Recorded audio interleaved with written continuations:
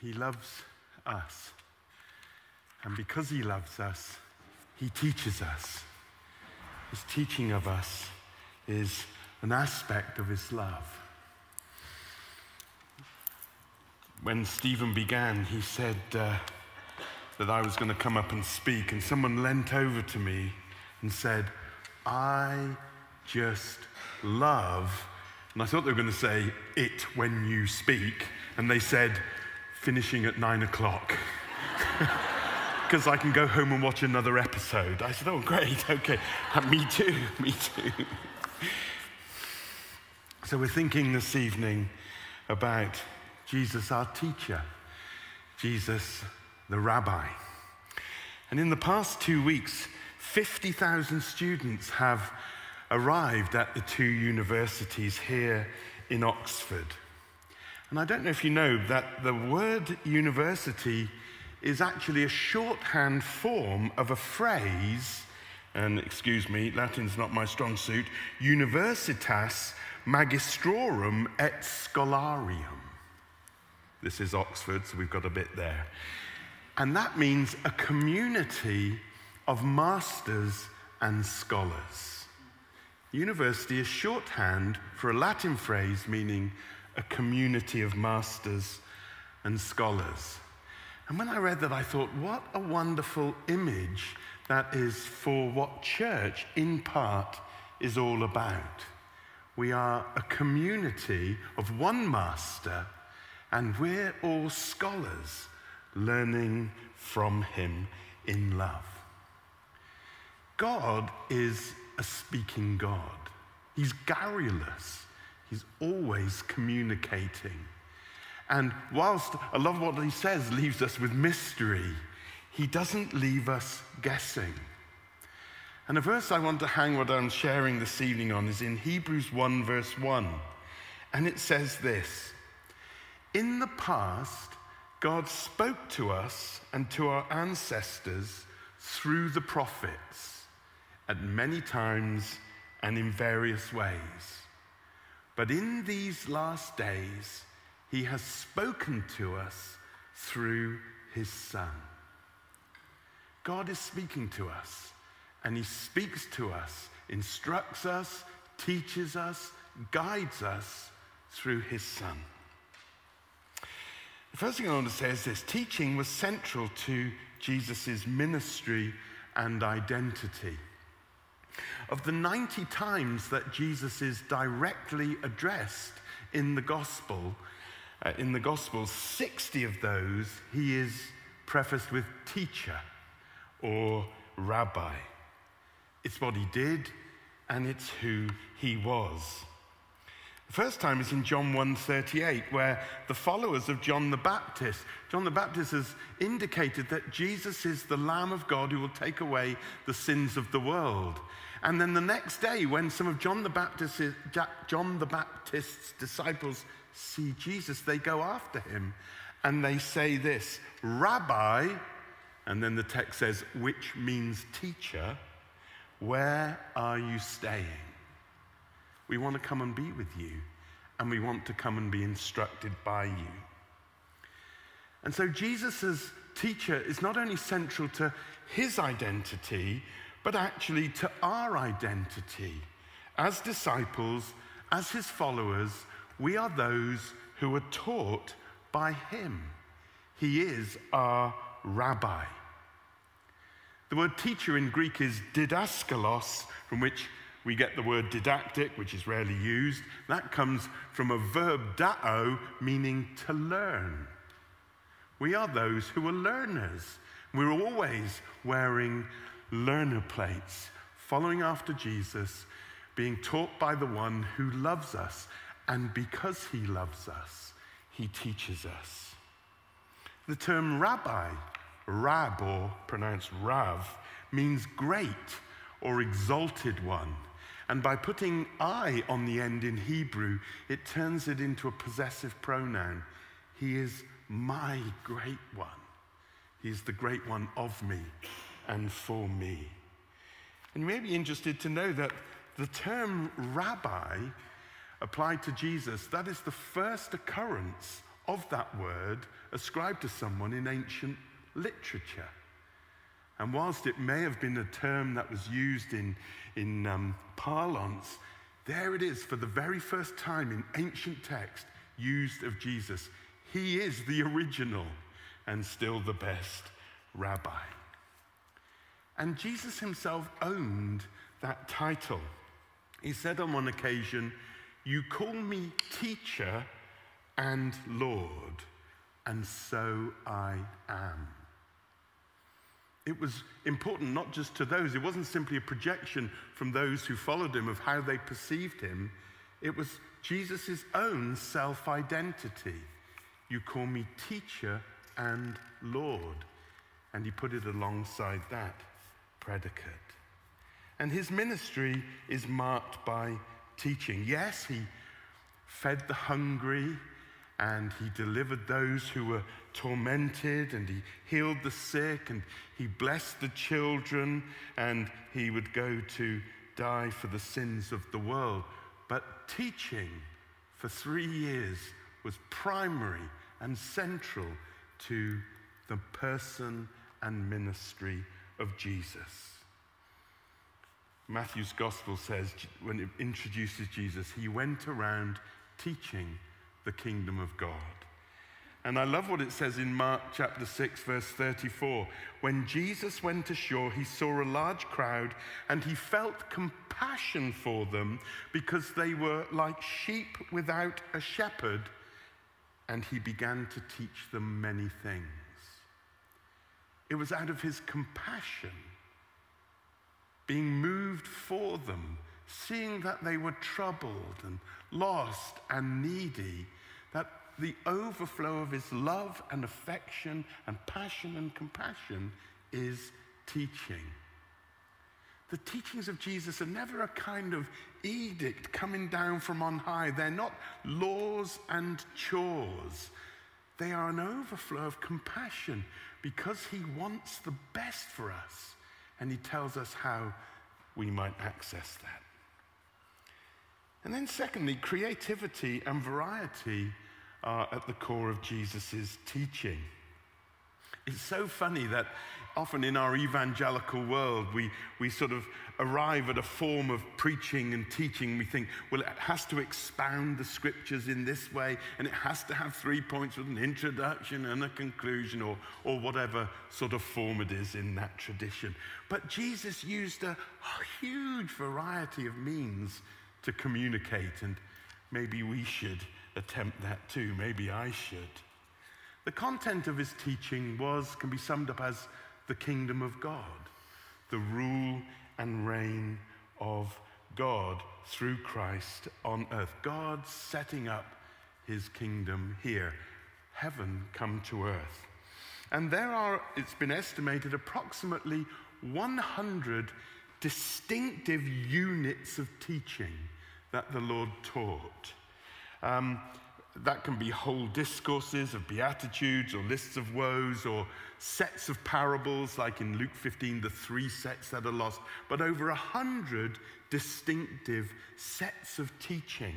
And if you want to know more, you can look that up online. Just Google for a PDF, Arthur Hines, The Complete Sayings of Jesus. Jesus taught by proximity. He didn't just throw words at people from a distance. He called his disciples to follow me. And they could just talk as they walked. Sometimes he'd stand and teach great crowds, but often he was just there with them, talking and chewing it over. And they would see that the man was also the message. He embodied it. He taught everywhere, and he taught anyone. He taught in wide open spaces, in homes, in synagogues, in temple precincts, on the streets, on boats on the sea. He taught crowds of thousands and individuals. He taught the inner group of disciples, and he taught the public. He taught in the morning, and he taught at night. He taught at wells. He taught at parties. Anyone, everywhere, by all means. Every opportunity to share, because he cared. His teaching was an overflow of his love. And he taught with variety. He employed stories and visual aids, hyperbole and humor and memorable pithy sayings. And he asked questions and he answered questions. He used repetition and people as examples, and he embodied what he preached. There was no one kind of mono form of communication. Every which way he could, whenever, wherever, however, to convey this instruction, to reveal the kingdom, to draw people into his love. And he taught with simplicity. One of my favorite verses is in Mark 12:37. It says, "The common people, ordinary people, heard him gladly." I love that verse. And my dad, over the years, he's an old preacher, has often sort of tried to temper me and say, "Listen, son, Jesus said, teach my sheep, not my giraffes. You're going too high. You're trying to sound too smart. Boil it down." The common people heard him gladly. And yet he also talked with absolute and remarkable profundity that just left people with their jaws dropped. On one occasion, the religious leaders sought to arrest him, and they sent some guards to do that. And then the guards came back empty-handed, and they said, "Where is he? We sent you to arrest him." And their answer, no one ever spoke like he did. They went to get him. They stood at the edge of the crowd. They listened to him, and they thought, how on earth can we arrest him? And he taught with authority. He claimed his own authority to teach and interpret the law. He said, "You've heard that it was said by Moses, but I say to you." He was placing himself as an interpreter of the law over Moses. And later on, the Pharisees freaked out and went for him. And he said, "Why are you doing this?" And they said, "Because you make yourself like God in what you say and how you say it." Actually, he wasn't making himself like God. He was God made like us to bring us to God. And the authority of his words was confirmed with works. John chapter 3, Nicodemus, who was Israel's professor of theology, came to see him at night because he was embarrassed and didn't want to be seen with him in the day. And he said, Rabbi, we know that you are a teacher sent from God. A teacher sent from God, because no one could do the amazing things you do if he weren't from God. Rabbi, we know that you're a teacher sent from God because you do these amazing things. Want just words. This is the nature of the kingdom. There's always words, but there must always be accompanying works. And then Jesus' teaching demands a response. Not simply a philosophy to muse on and to debate and to discuss and to play with. He's laying down a way of life for us to live with him. And there's always a challenge there. So in John chapter 6, he's teaching them, and some of the disciples say, "This is a hard teaching.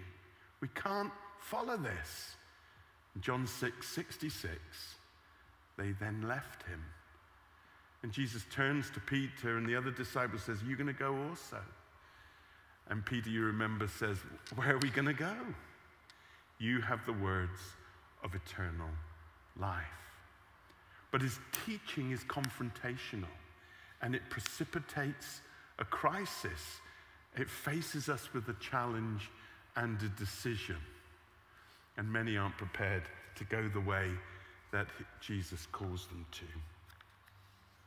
And then fourthly, we are to teach the teaching of the teacher. Matthew 28, at the end, just as our Lord Jesus ascends into heaven, his final words, if you like, to the church as he leaves are, "Go and make disciples of all nations, baptizing them in the name of the Father, the Son, and the Holy Spirit." Union with God is what we're about. Baptism is about union, incorporation into the very life and being of God.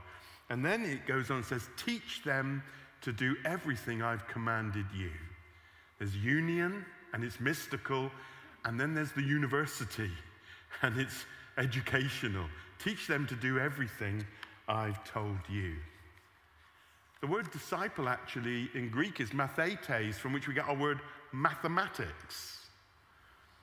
But to be a disciple is to follow, to be taught, and to enact, to obey the teachings of Jesus. Not enough just to want some sort of mystical union with him.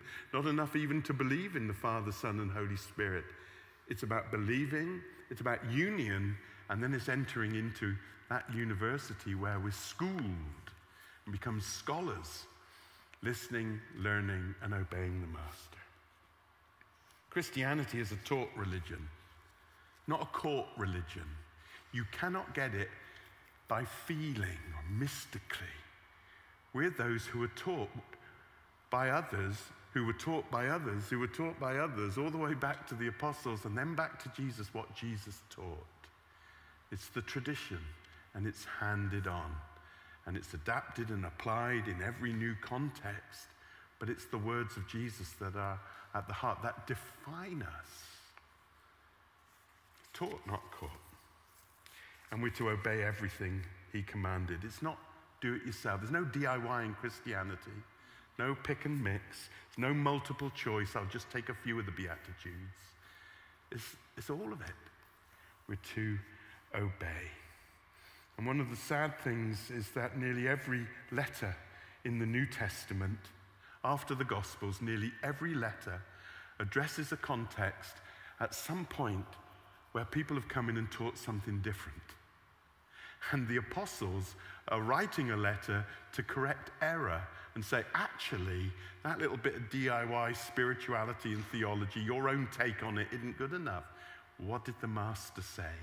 And to just realign with what Jesus had said. So St. John in 2 John 9 can say, everyone who goes on ahead and does not remain in the teaching of Jesus does not have God. Strong stuff. Jesus, our teacher and our rabbi. And finally, let me say this. Jesus teaches us because he loves us, and in teaching us, we are dignified. You know, all the students have just come up to Oxford, and I sit outside having coffee, and I notice some of these students, and they're swanking along, but, you know, proud as punch because they got to Oxford, and fair play, what a thing, what an amazing thing. But that's how we should feel, to be those who are called to be scholars of the Master in the university that the Lord has founded. The church is his learning lab. And he has chosen us, and he has elevated us, and honored us, and dignified us by giving us his word. It's an extraordinary thing. In Acts 4:13, the Jewish authorities interrogate the apostles for preaching the gospel. And it says this, amazing. When they saw the courage of Peter and John, and they realized that they were unschooled, ordinary men, they were astonished. And they took note that these men had been with Jesus. They weren't bookish. They hadn't gone to the schools and been taught by the Pharisees and the scribes and so on. And yet they had a learning and a knowledge and a stature and a presence because they'd been with Jesus and been taught by him. I love this. I failed miserably at school. I was absolutely rubbish. I managed to scrape 4 O-levels, and I honestly think the miraculous began to be at work with me, even getting 4 in those days. But when I became a Christian and I realized that God had spoken, God had revealed himself, and it was here in a book, I wanted to know this God who I'd met. And I began reading the book and studying the book and trying to understand and trying to systematize. And I was being taught by God, invited into a relationship, honored, dignified. It's one thing to be chosen by a professor to be in his research group in Oxford, quite another to be invited to be a disciple of the great rabbi. And I learned to think analyze and engage and deduce, and I understood language and poetry and all of that stuff. And I went from 4 O-levels, a couple of years reading the Bible, straight to theology, where I got undergrad degree and postgrad degree and wrote books and all of that stuff. Why? Because Jesus taught an unschooled man. We are dignified. We're elevated. We're honored. What an amazing, wonderful thing it is that God and Lord of the universe would become flesh and would speak to us in our language, in words and ways and idioms that we understand, in order that we might be prepared to receive his kingdom and experience his love. Amazing. Jesus is our rabbi.